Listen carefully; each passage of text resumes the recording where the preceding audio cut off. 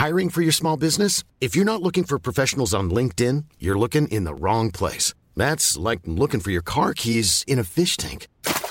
LinkedIn helps you hire professionals you can't find anywhere else, even those who aren't actively searching for a new job but might be open to the perfect role. In a given month, over 70% of LinkedIn users don't even visit other leading job sites. So start looking in the right place. With LinkedIn, you can hire professionals like a professional. Post your free job on linkedin.com/people today. When you're ready to pop the question, the last thing you want to do is second-guess the ring. At BlueNile.com, you can design a one-of-a-kind ring with the ease and convenience of shopping online. Choose your diamond and setting. When you find the one, you'll get it delivered right to your door. Go to BlueNile.com and use promo code LISTEN to get $50 off your purchase of $500 or more. That's code LISTEN at BlueNile.com for $50 off your purchase. BlueNile.com, code LISTEN.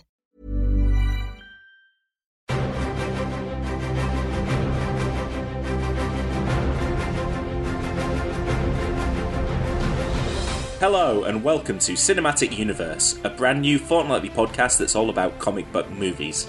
I'm Joe Cunningham, and joining me as always to help make sense of the comics behind the movies are Seb Patrick and James Hunt.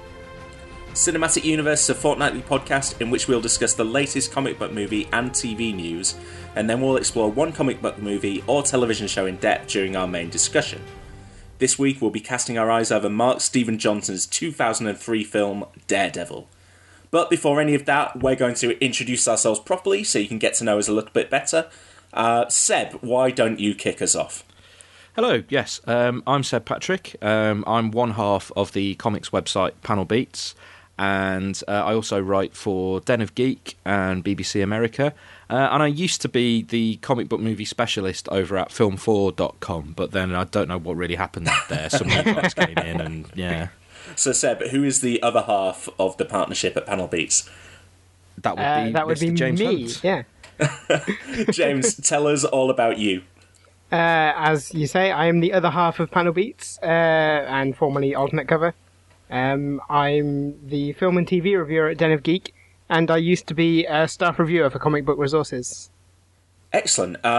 So yeah, I guess that makes Seb and James our comic book experts. So each week they're going to help me get to grips with the comic book side of comic book movies.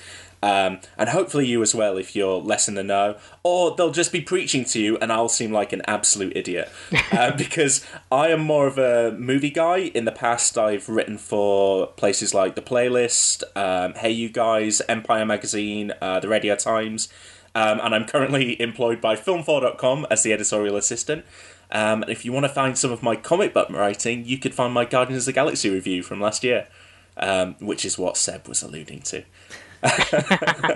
So that's what we do. So hopefully I'm going to bring some movie knowledge and some comic book ignorance, and Seb and James are going to bring comic book knowledge, but not movie ignorance. Basically, I'm irrelevant. To be fair, I'm quite movie ignorant.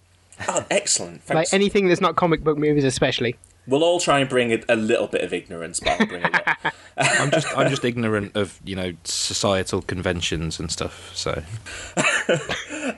Let's dive into the podcast, and we'll start off with our first section, as it will be every week, which is news.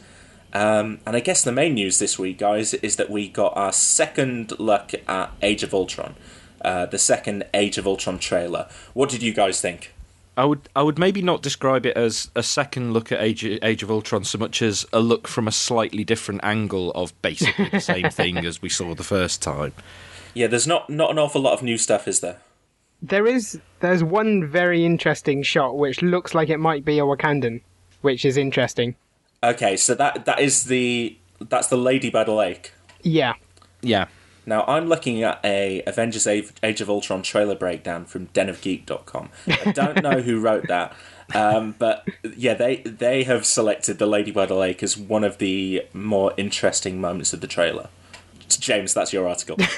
Yeah, I was going to say. Now, I did a little bit of Googling, and there was an article on HitFix that was identifying some possible people who that could be.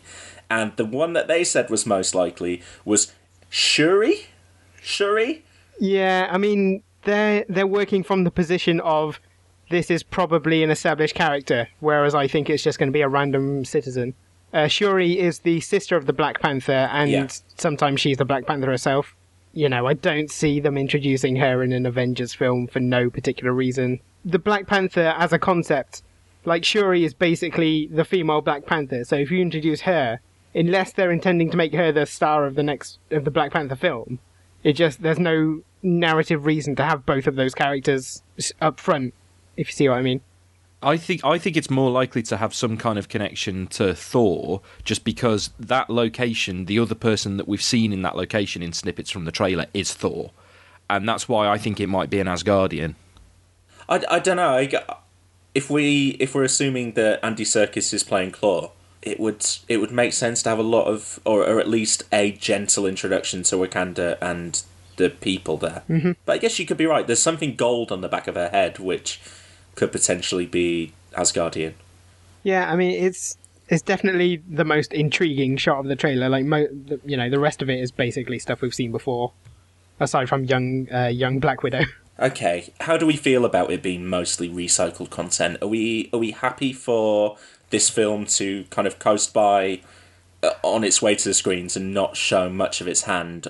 Or do we want to see more? On the one hand, it'd be nice to have got a trailer that showed us loads more exciting stuff. But yeah, I kind of think, I mean, what do you really need to know about this beyond it's another Avengers film and it's going to introduce some slightly new elements? I mean, yeah, you don't really want to be told the entirety of the film in trailers before we get to see it. So I'm quite happy being largely ignorant of a lot of what it's going to do. I guess the slight worry is that there isn't anything more to Age of Ultron than what we're seeing. That it's kind of a similar plot to last time, and that actually the big thing that we're all waiting for is Civil War rather than this. I think there's a lot that isn't actually in the trailers. Like there's no vision in the trailers. Like we barely we don't see Baron Strucker, and he's Quicksilver's not presumably in a major character. Quicksilver's not even exactly. It's like so there's a lot we haven't seen yet. Yeah. Okay, excellent. Let's move on to the second piece of news, which is about Suicide Squad. Tom Hardy had been cast in Suicide Squad as Rick Flag, but now he has left, and Jake Gyllenhaal is being floated as a possible replacement.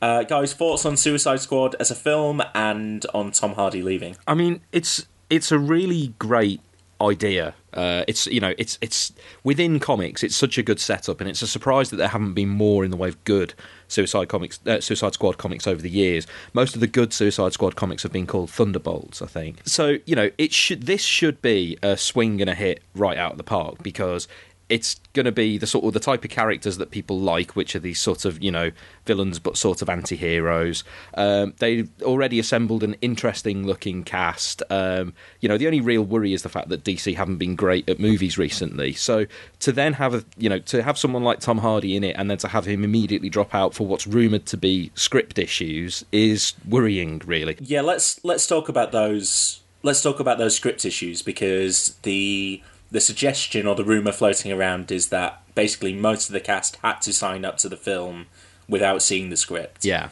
And that whichever the latest version of the script has increased the screen time of the Joker, who's going to be played by Jared Leto, and of Deadshot, probably because they got Will Smith to play the role.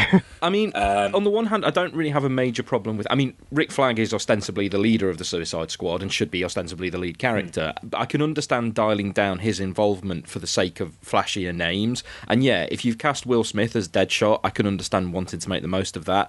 But if it's for the purpose of increasing the screen time of the Joker, which I already think is a terrible decision to include him in this film in the first place, if that's indicative of the way that they're going, it seems more likely that it's going to be a mess. My knowledge of the Suicide Squad is basically restricted to the episode of Arrow that they turned up in, and Rick Flag wasn't in that at all, so I don't know that character. Tell me about Rick Flag. So the Suicide Squad are the...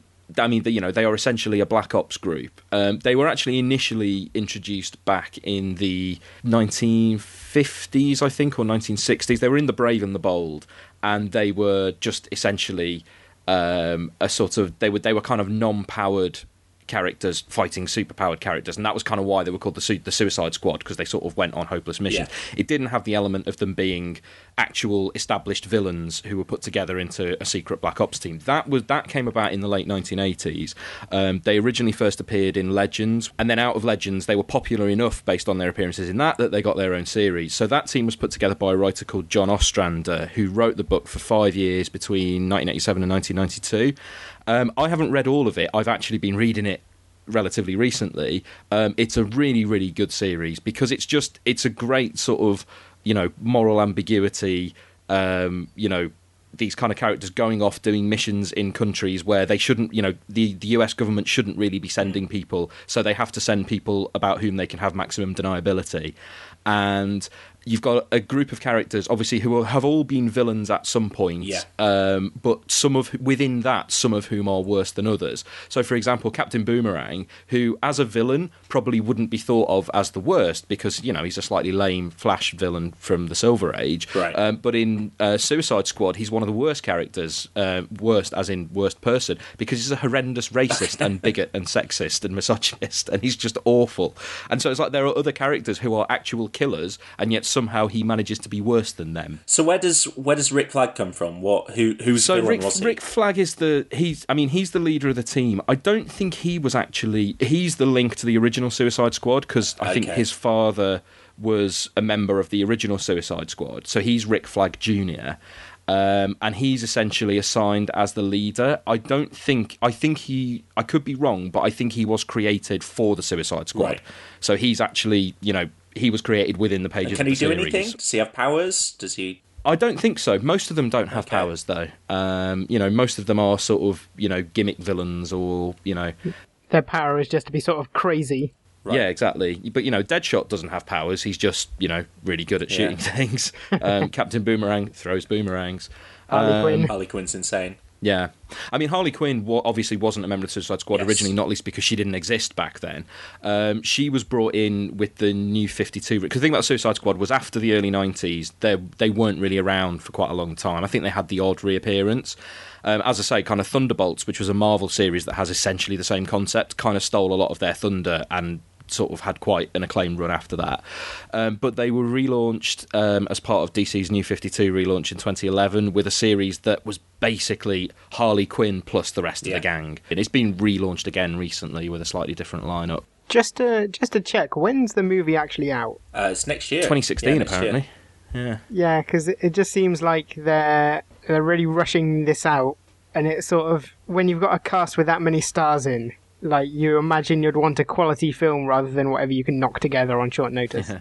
I think we're going to have this discussion about the DC universe quite a bit. We're going to have to wait and see whether it does take shape in the kind of slapshot way it seems to be doing, or whether they have got a cogent plan. And also, from what you're saying, it sounds to me like someone like Tom Hardy or Jake Gyllenhaal wouldn't really have a reason to play Rick Flag. And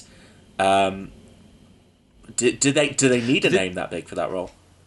Well, yeah, because the problem that Rick Flag has is that he's kind of a necessary character because he's sort of the glue that holds the team together, and he's the reluctant leader, and but also he's not that interesting a character in within the series. And especially if you're throwing in characters like the Joker, then, and maybe even Lex Luthor as well. But if you're going to have these over-the-top villains, you do kind of need someone to ground it a little bit. But this is why I think the concept of putting the Joker in is so ridiculous, because the point of the Suicide Squad is that they're mostly kind of losers. They're kind of B and C list villains, partly because that makes them expendable, because by the very nature of its title, one of the attributes of Suicide Squad as a series is that any one of the characters could get killed off at any point.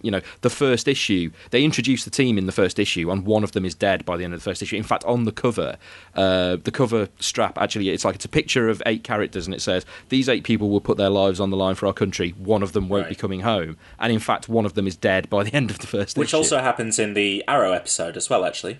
Wouldn't it be great if you've got this cast of big names and one of them doesn't make it 20 minutes into the film? Yeah. Wouldn't it be cheap if we got this cast of big names and one of them doesn't make it past 5 minutes? We shall have to wait and see. Let's talk a bit more about Marvel now. We're going to talk about this next news item kind of vaguely around it, because we don't want to dig too much into spoilers, if they even are spoilers, because we don't know how much of this is true. There was an article on Latino Review this week suggesting lots of future twists and turns for the Marvel Cinematic Universe, but mostly revolving around the idea that Spider-Man will be showing up in the first part of Infinity War. I'm interested in talking about, do we think Spider-Man fits in the MCU? Do the MCU need Spider-Man? I think Spider-Man needs the MCU more than the MCU needs Spider-Man. On the other hand, like, Spider-Man is the prototypical Marvel hero. Any Marvel universe that hasn't got Spider-Man in it sort of feels incomplete by definition. So. Yeah. Spider-Man's owned by Sony, who obviously have launched 2 recent Spider-Man movies that haven't been hugely successful. So the idea is that Sony might be willing to loan Spider-Man to Marvel because that would essentially boost the visibility of their movies. But as far as I'm concerned, the only way I want to see Spider-Man turning up in the MCU is if Marvel have the rights to the character back and they're about to launch their own Spider-Man franchise, not as a Sony Spider-Man turning up in Infinity War and then leaving. I can't see Spider-Man turning up in a Marvel film unless they've got some level of creative control, though. No. I think if we're going to get Spider-Man in the MCU, we need Spider-Man done by by Marvel Studios and done properly. And even if he doesn't immediately get his own movie, it needs to be a different version. It needs to be a version that's consistent with how the MCU has been so far. Yeah, definitely. Not Mumblecore Spider-Man. Yeah, well, the impression that article gave that was the Andrew Garfield Spider-Man is all but done, if this was to happen. So we'd be seeing a new actor in the role as well. Which, on the one hand, it just strikes me as a little bit... Pointless is maybe not the right word. I'm so conflicted on Andrew Garfield's Spider-Man because I think there's so much about his version of the character that works, and I really like him as an actor, and then there's so many other ways in which he doesn't quite work. But I just think recasting Spider-Man again is just... What's the point, really? Well, if you're gonna fold him into the MCU and start all over again, that is the point, I think. If he exists in that universe and he has a place in that universe. But a third Sony Spider-Man, yeah, what is the point? Let's round up the rest of the news. Guardians of the Galaxy, Captain America the Winter Soldier, and X-Men Days of Future Past have all been nominated for VFX Oscars, so they're going to be facing off against each other. And Guardians of the Galaxy was also nominated for hair and makeup, which is very nice. That's mostly just... I've forgotten her name now, so it's going to be really stupid. No, who plays Nova Prime? Glenn Close. Glenn Close. Just Glenn Close's wigs, yeah. Yeah. And then also Gotham, Arrow, Flash will all be back next year. All those shows have been renewed, and it's increasingly looking like Constantine will be cancelled and never seen or heard from again. I didn't watch past the first episode of Constantine, but I've had a slight possible urge to maybe go back and check it out at some point, because I hear it's not dreadful. I'd be more interested in watching Constantine than Gotham. Well, I mean, you can do, but, it's dead. I'm very glad that, obviously, that Flash has been renewed, but yes. It was inevitable that Flash would be renewed because it's been great. And my only concern with Flash being renewed is if it was cancelled after one season, they would have to tell us the answers to all of the long-running mysteries, i.e. Harrison Wells and the Reverse Flash. Now that it's being continued, presumably they will just stretch those out for as long as possible. I don't know, the way that Arrow works, I think we'll find out Reverse Flash, certainly the identity of Reverse Flash by the end of this season. I think we'll find out identity of Reverse Flash. It won't be Harrison Wells, and we still won't have a clue why Harrison Wells is the way he is and what's going on. No, that makes sense as a long-running mystery. Yeah. Cool. That's a discussion for another show. Now let's move on to our second section, our main section, which is our spoiler-filled discussion of Daredevil. Before we dive into our discussion, let's take a listen to the movie's trailer. Are you here to confirm that Daredevil is responsible for this, Detective? There is no proof that Daredevil even exists.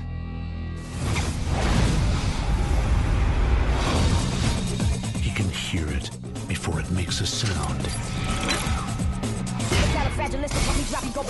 He can sense it before it happens. He can vanish before you realize he's there. And he's the last person you'd ever expect. Police suspected the vigilante Daredevil was the one to bring the criminals to justice. I don't know why you read that trash. You want the truth? Tell me. She's hideous. Excuse me. I just wanted to get your name. Does every guy have to go through all this to find out your name? You should try asking for my number. Okay, so that was the Daredevil trailer. So, as we said before, that is the 2003 film, directed by Mark Steven Johnson, who also wrote it. Ben Affleck stars as Daredevil, Jennifer Garner is Elektra, Colin Farrell is Bullseye, Michael Clarke Duncan is the Kingpin. We could read a synopsis of what happens in the movie, but I thought it would be more interesting to ask you two guys, what do you think the plot of Daredevil is? We should probably make clear that we all watched the director's cut and not the theatrical cut, although I did watch both, so we can bring a bit of that. But what do you guys think happens in Daredevil? Okay, the story of Daredevil, as I see it, is about the protector of Hell's Kitchen sort of learning to live in the environment that he's also protecting. Yeah. That's the story of the film. Whether that's the high concept of it, it doesn't feel like it is. It's just something, as we said slightly before the mic was actually turned on, it's like Daredevil responding to a lot of stuff that happens to him rather than doing anything specific. If you were telling a friend, Seb, what happens in Daredevil, what would you say? So Daredevil, the blind lawyer turned vigilante in Hell's Kitchen, meets and falls in love with a girl called Elektra, whose father gets murdered by Wilson Fisk, the Kingpin, in order that he be portrayed as being the actual Kingpin so that Wilson Fisk can keep getting away with it. Daredevil and Elektra attempt to avenge said murder and take down the Kingpin.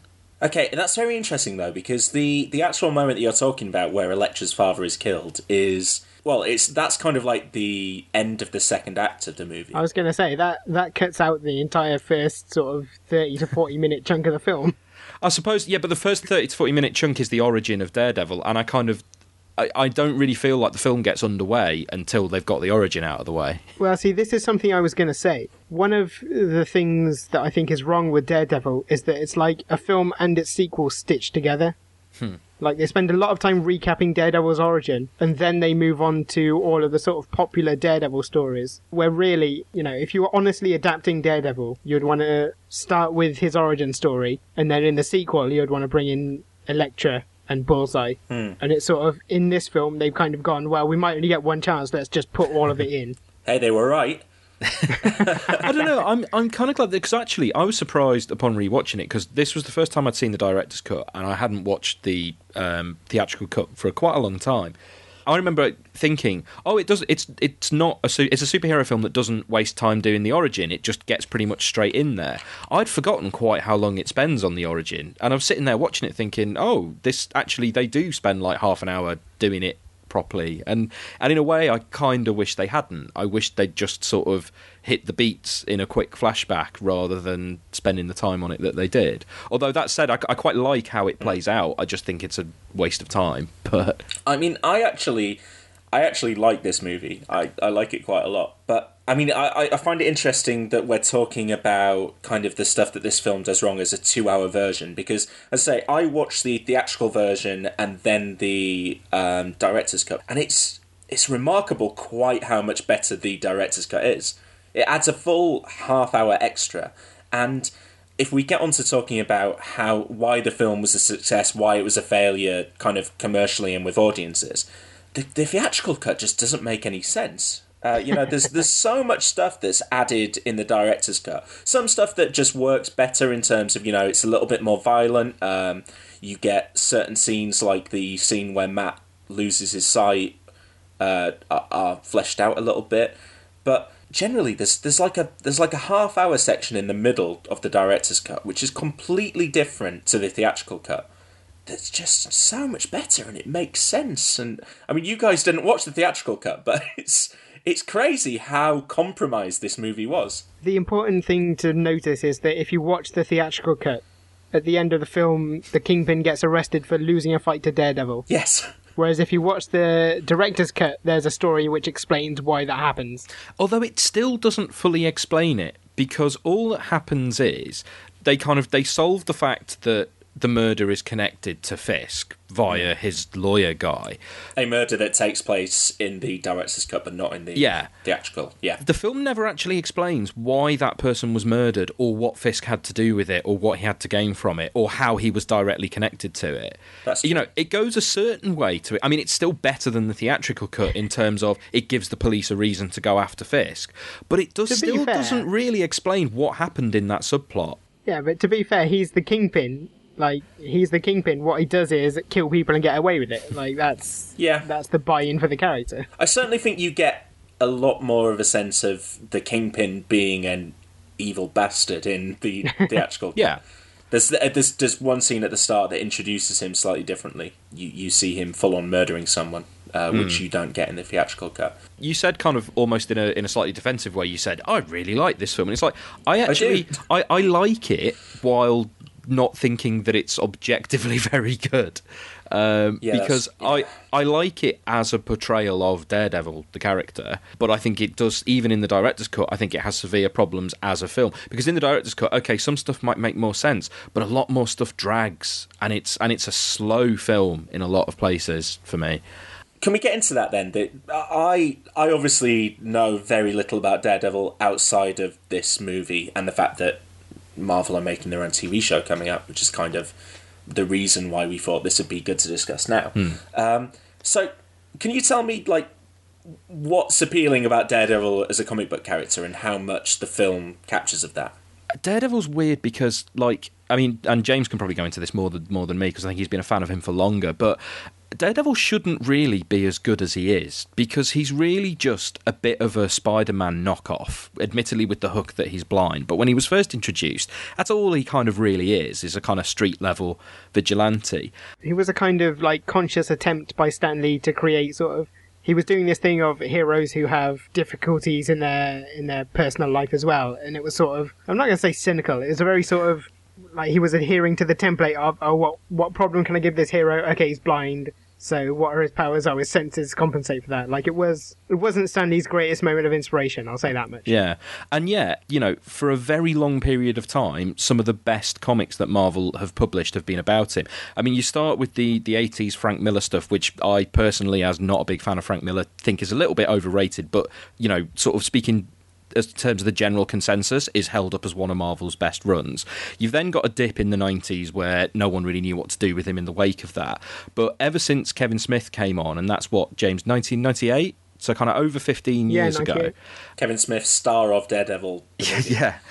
Kevin Smith did a short run, and ever since then, pretty much every writer who's been on the main Daredevil ongoing series has turned in some of the absolute best work of their career. You've got Kevin Smith, Brian Michael Bendis, Ed Brubaker, Andy Diggle, and Mark Waid. That's a decade and a half of Daredevil comics that have been consistently brilliant. So how much of that predates the movie?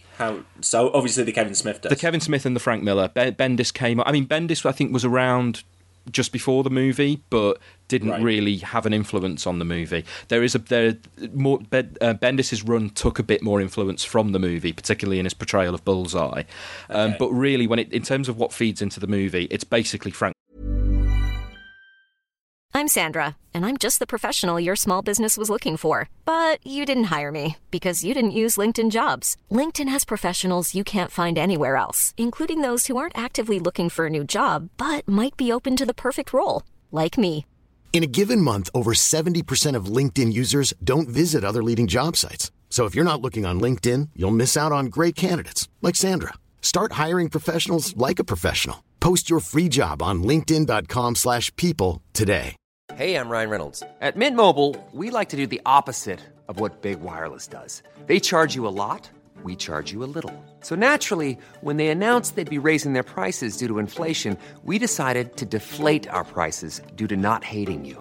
That's right. We're cutting the price of Mint Unlimited from $30 a month to just $15 a month. Give it a try at mintmobile.com/switch. $45 up front for 3 months plus taxes and fees. Promo rate for new customers for limited time. Unlimited more than 40 gigabytes per month slows. Full terms at mintmobile.com. Jewelry isn't a gift you give just once. It's a way to remind your loved one of a beautiful moment every time they see it. Blue Nile can help you find the gift that says how you feel and says it beautifully, with expert guidance and a wide assortment of jewelry of the highest quality at the best price. Go to BlueNile.com and experience the convenience of shopping Blue Nile, the original online jeweler since 1999. That's BlueNile.com to find the perfect jewelry gift for any occasion. BlueNile.com. Miller and Kevin Smith stuff that feeds entirely into, and all of the 90s stuff is ignored because it's dreadful. So, yeah, the movie is a pretty straight-up adaptation of the kind of themes and some of the direct plots of mainly Frank Miller's stuff. With Kevin Smith's stuff, it's more some of the visuals and the tonal stuff than anything. And the sort of the Catholic theme and the sort of, you know, the Catholic guilt that runs through him as a character. This actually is something I was going to say. One of the reasons I think Daredevil works so well is because as a character, he's a vehicle for a lot of different types of imagery and sort of themes. Like his, you know, if you want to do a story about fathers and sons, that's a Daredevil story. If you want to do a story about the conflicts between morality and legality, that's a Daredevil story. If you want to do something that's about religion and society, like that's a Daredevil story. Do you know what's amazing about all of those things you just said as well, though, James? All of those things are present in the director's cut, but they're not present in the theatrical cut. So in the director's cut, Matt finds religion kind of midway through. He starts, he edges closer towards religion as he goes through, whereas in the theatrical cut, the priest is present at stages of the film that he shouldn't be. The father-son stuff is fleshed out. The scenes after Matt loses his sight, you get a lot more of that relationship. And what was the other thing you said? The sort of legality and law and morality. Oh, the lawyer stuff, which is a major plot line, which is basically the thing that got cut out, the whole Coolio thing. But you get Matt and Foggy spending lots of time together in the director's cut that just isn't there in the theatrical. One thing about the theatrical, though, what it does nail in quite a succinct scene is the aspect of Daredevil, which is by day he fights these law cases, and by night he goes out and dispenses justice where he thinks that the legal system has failed. With that sequence where he chases down the guy, and in what is actually, like, you don't see it very often in superhero movies, but he basically pretty much straight up kills the guy by pushing him in front of a train. That scene is amazing. That scene is so good. Yeah, I'm not sure I fully agree with the idea. I think you could have done that scene and have the guy trip over rather than him be pushed. I think would have worked better. I think refusing to save someone is different from killing them, and I think you could have done that better. But apart from that... But does Daredevil kill people in the comics? He has done, but it's more... It's the moment where he crosses the line. It's treated as a moment where he crosses a line, and when he does, it's generally something that he has a lot of difficulty coming back from. Right.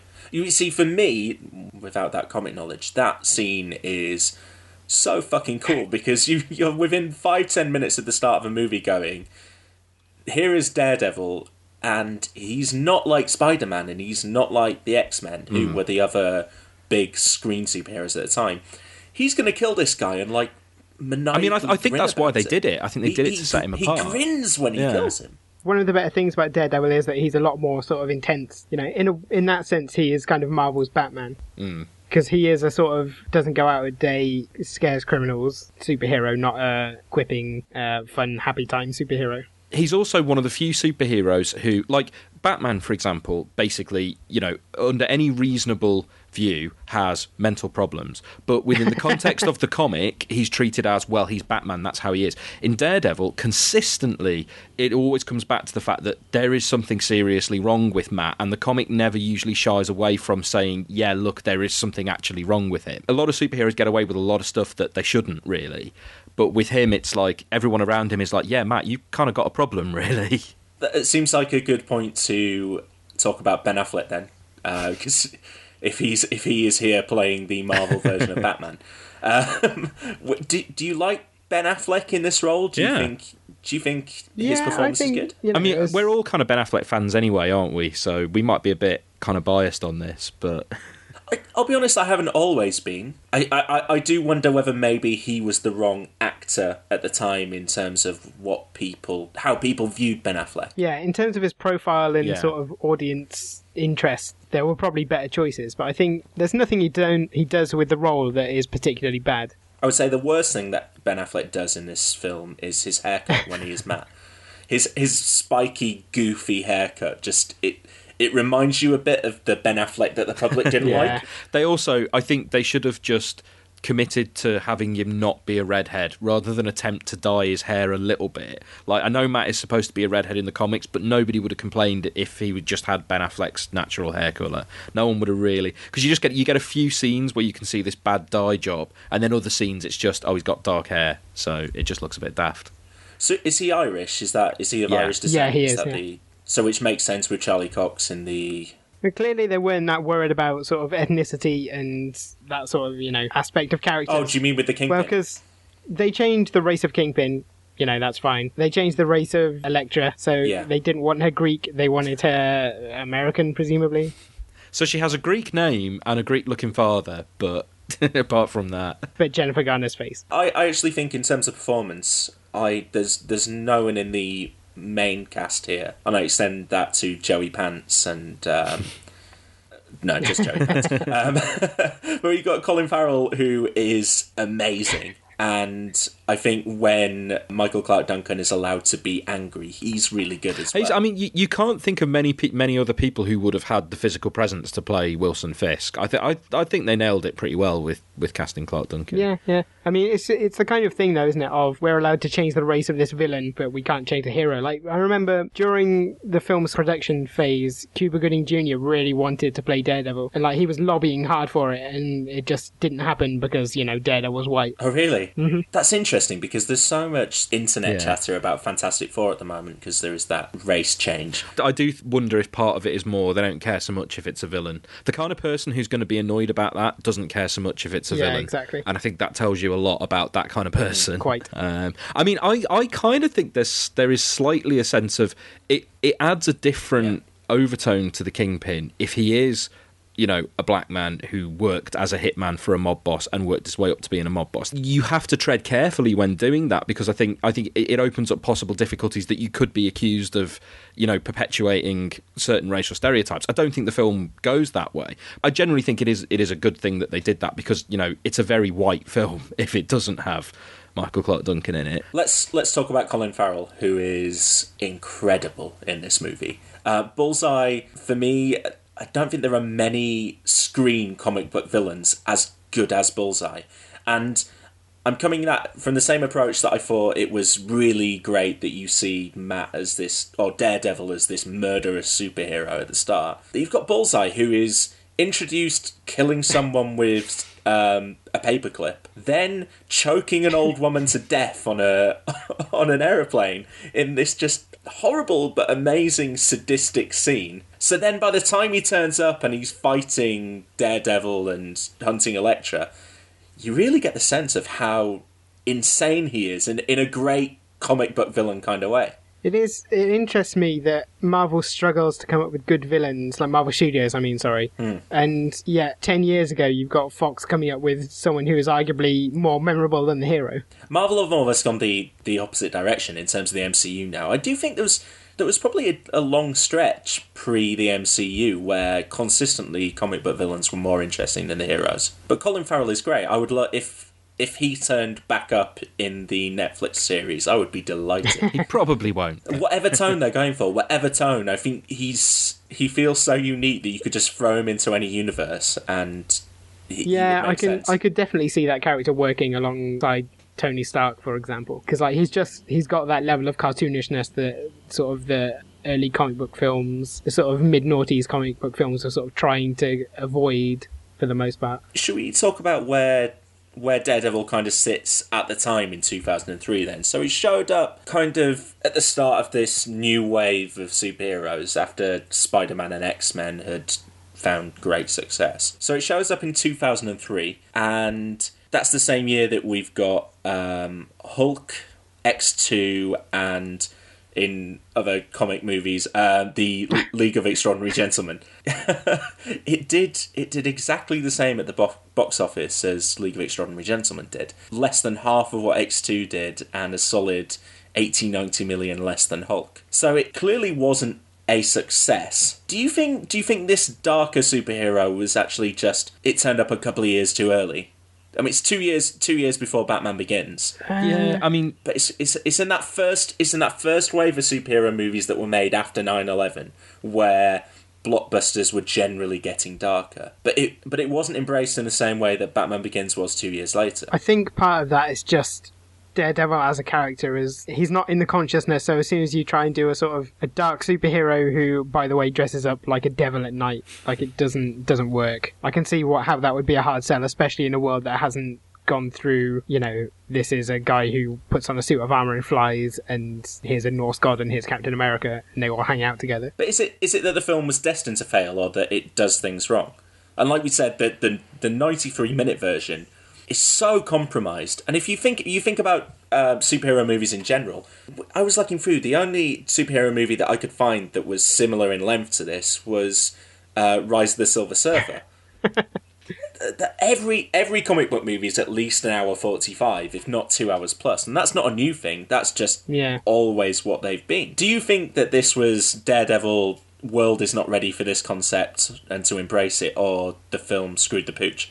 The thing is, like, I would have said, no one's going to see an Iron Man film in 2006. So, you can't know. With the right material, any superhero can be a hit. It's just, I'm not sure this was the right material.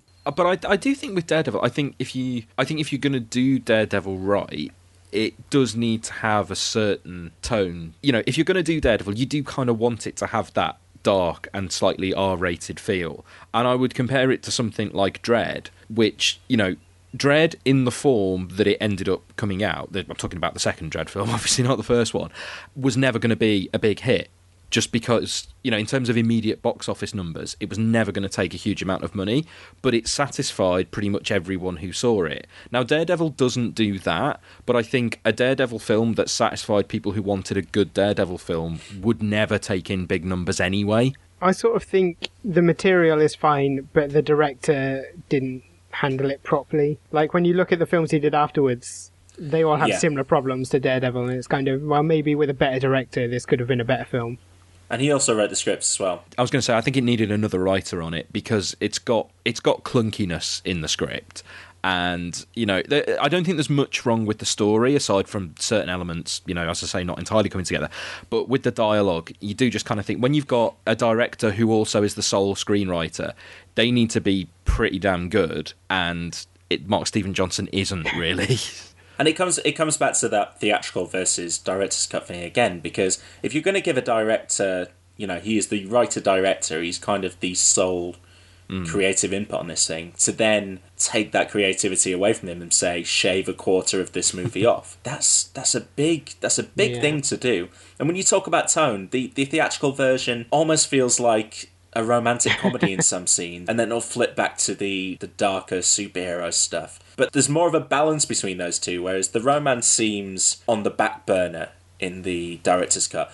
Except for that bloody fight scene, which that should never have made it in. That's the bit that most people say, like, just that was what turned them off the film, because it was just too cheesy or whatever. Yeah, that first half hour in general, I didn't like the kid bits. I didn't like Matt as a kid learning to be Neo from the Matrix. That's the stuff I like. Oh yeah, no, that's stuff when he's training. I liked the Daredevil origin. I like the Daredevil origin because I really like the story of him and his dad, and I think all the stuff with his dad in the film is great, because I think his dad is really well cast, and they nailed that story of, Jack Murdock and him turning the way that he did, and his kind of redemption before getting killed. All of that, I think they get dead on. I think after that, when he's kind of training, is pretty awful. I think we could do without it being narrated by Ben Affleck. It makes more sense in the director's cut that it's his confession. But it's post Spider-Man, though. When Spider-Man comes out with the Tobey Maguire narration at the beginning and the end, and that's one of the things I thought upon immediately starting Daredevil. When it starts with the narration and the fact that it ends with the narration, it's just like you've just seen Spider-Man and you've just done an identical narration at the beginning and the end. And actually, the New York of this film does seem like Spider-Man's New York with the lights turned off. Fair point, yeah. Speaking of lights turned off, I always think it's a really nice touch, aside from the fact that the whole sensory deprivation tank thing is ludicrous, because why doesn't he just put on, like, some noise-cancelling earmuffs? Yeah, what is that? Is that from the comics? I don't know. I've never seen it in the comics. The comics have never really needed to explore. That was so confusing to me. I actually think there's some of the sequences that consistently don't work, is anything that happens back at Matt's apartment. But what I was going to say about the apartment was I quite like the touch of the fact that he never has the lights on in his apartment. Like, that's quite a... It would be an easy thing to forget and just have a load of scenes where he's in his apartment and he's got the lights on. The fact that they noticed that he wouldn't have lights on in his apartment, I think, is quite a good little touch. Maybe I'm giving them too much credit, I don't know. Before we start to wrap this all up, can we talk about... It's one of my favourite things that the movie does, but I'm not sure whether you two will agree. The sonar vision, the actual visualisation of Matt's powers. I think it looks great, and particularly in the scene up on the roof with Elektra, where he sees her properly for the first time. Just as a point of order, it's called radar sense. Okay, you know, I only watched the movie. The thing is, it's called radar, but doesn't it work more... It works more like sonar than radar, though, doesn't it? It does, that is true. Like, they call it radar, but it is basically sonar. So I'm right, but I'm wrong? Yeah. Okay, that's going to become a theme, I think. But he does say radar in the film, and they've always said radar in the comics. But did you guys like it? No, I think it's good. I think it works. I don't like that scene on the roof, and the reason why I don't like that scene on the roof is that, you know, when you've got a character whose main defining attribute is that he's blind, the fact that you have this love story and he has to see her, like they have to contrive a way for him to see that she looks like Jennifer Garner, annoys me a bit because it just takes away a little element from it. It looks so good. It's a bit like the line later in the film where she says, I wish you could see what I look like tonight. And it's like, full of yourself much? But no, I mean, in terms of how it works and the visualisation of it, it's good. The thing I like that they did, when they have them sort of arguing in the rain and she puts the umbrella up and that makes her disappear. Yeah. Like, I like that moment. I just think sort of the problem with Daredevil's powers is they're not very cinematic, sort of inherently. That's as good an effect as you're going to get. So I was just going to point out, after that roof scene, in the theatrical cut, they go and bone, which doesn't happen in the director's cut. So which, again, I think works a lot better for the relationship between the two of them. That is unconsummated. Whereas in the film, he doesn't leave her on the rooftop, they go and have sex, and the middle of the film makes no sense. However, I've got to say that the theatrical version is probably far more consistent with the character of Daredevil as presented in the comics. The idea that there is a Daredevil film in which he doesn't sleep with anyone for the duration of it is totally out of character.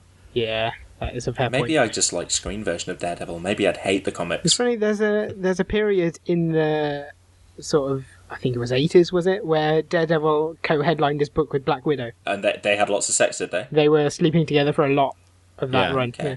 That's one of the things that I think is going to be interesting with him in the MCU, is if they probably won't, because the spheres that they inhabit are so different, but the fact that they've got the possibility to have Daredevil and Black Widow in the same area is interesting. I get a sense from the MCU that maybe Hulk and Black Widow is a thing. Basically, they haven't got Betty in the Avengers film, so they have to come up with a surrogate. That's what's going on. They could bring Liv Tyler back whenever they like. They shouldn't, but they could. Seeing as we're not talking about Daredevil anymore, it probably makes sense to wrap up that section now.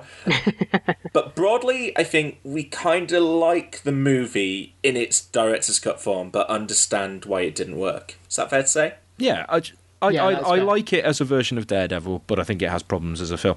And I wish it did the lawyer stuff a bit better, because it does have a lot of courtroom scenes, but most of them don't actually show Matt being a good lawyer.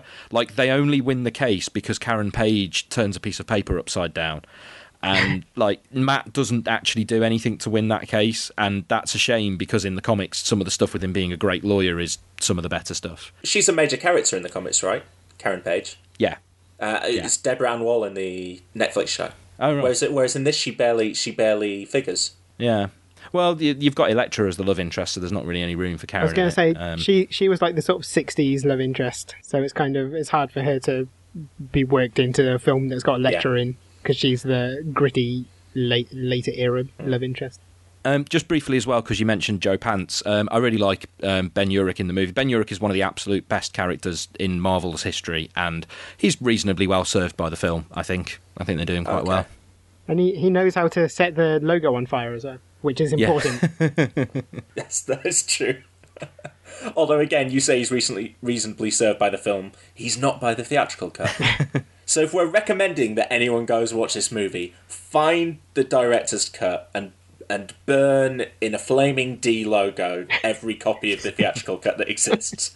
This is a thing we're going to do every week, where I personally want to get to grips with comics a bit better through the movies, and hopefully the audience will take it upon yourselves to do this as well, is I'm going to ask Seb and James to recommend a run of the comics kind of related to what we've just seen, where I can get to know this character a bit better. So guys, what Daredevil should I be reading after having seen this movie? If you just want a one-volume Daredevil story, I would say give Kevin Smith's Daredevil a try.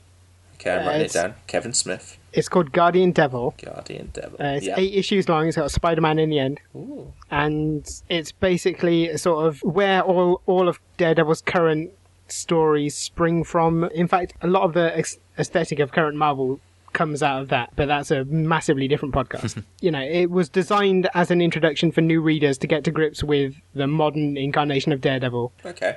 Seb, is that something you'd agree with? Or yeah, I mean, I don't quite enjoy the Kevin Smith art quite as much as James does. I think it's partly I'm not a big fan of the artwork, which is by Joe Quesada, who became Marvel's editor-in-chief shortly after it, and who the character of Jose Quesada is obviously named after. Incidentally, we didn't touch on the fact that I love that every character in the Daredevil film who doesn't come from the comics is basically named after someone who has written or drawn Daredevil. Yes. I really like that.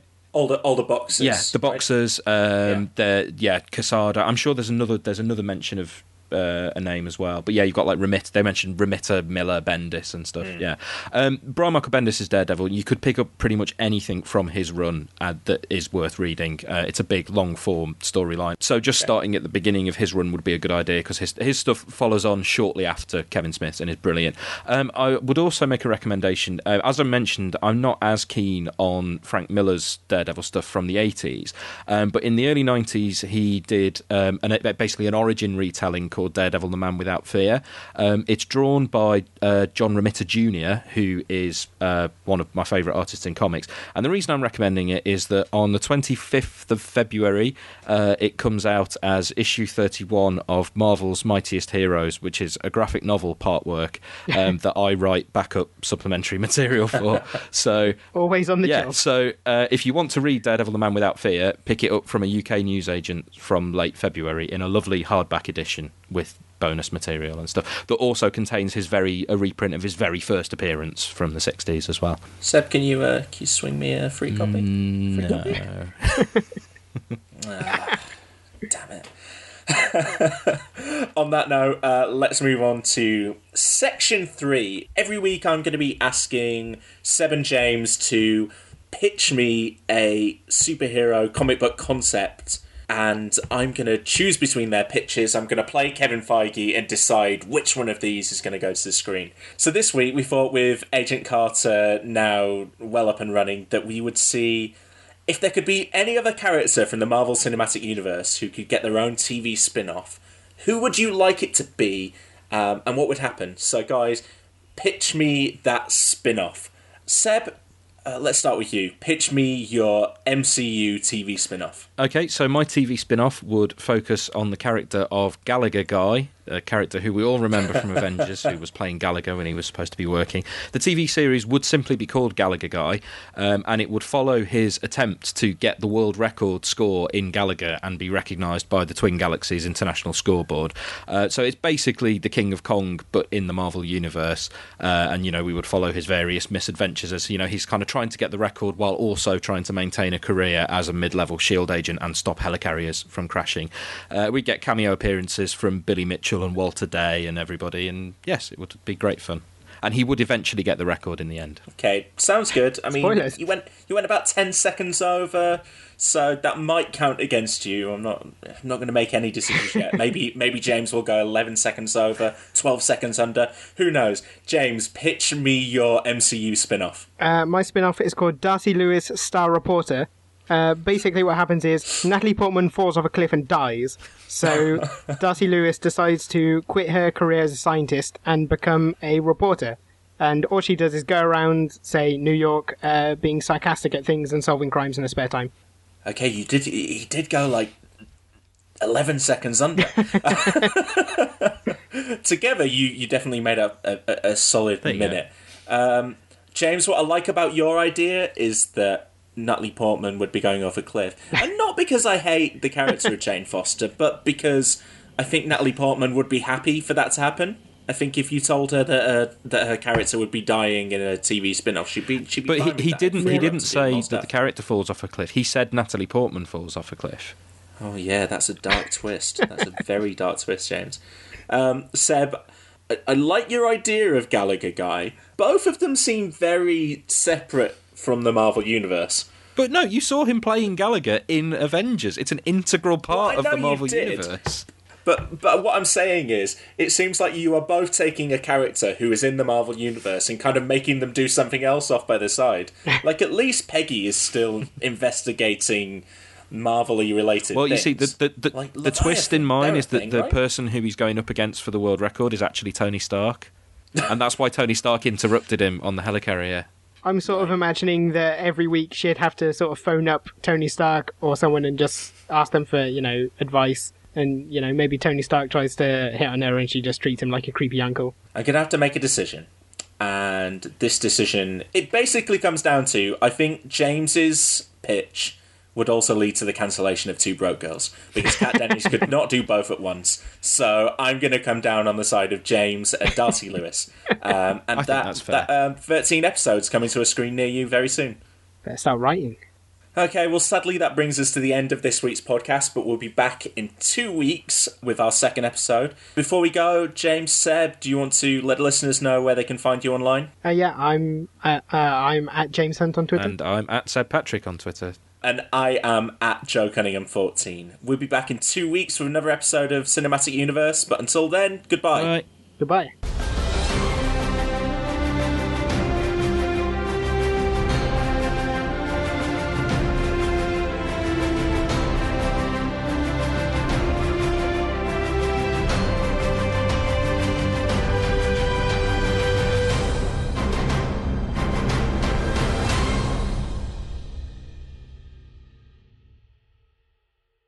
Everybody still listening?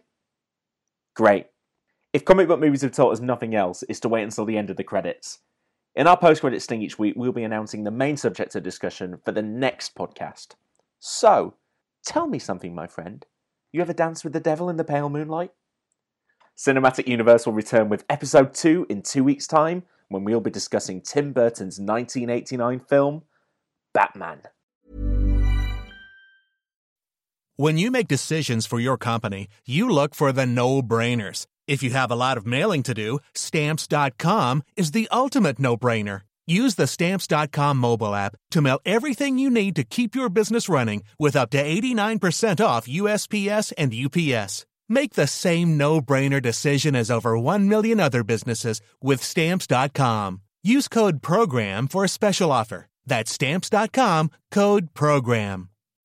When you need mealtime inspiration, it's worth shopping Kroger, where you'll find over 30,000 mouth-watering choices that excite your inner foodie. And no matter what tasty choice you make, you'll enjoy our everyday low prices, plus extra ways to save, like digital coupons worth over $600 each week. You can also save up to $1 off per gallon at the pump with fuel points. More savings and more inspiring flavors make shopping Kroger worth it every time. Kroger, fresh for everyone. Fuel restrictions apply.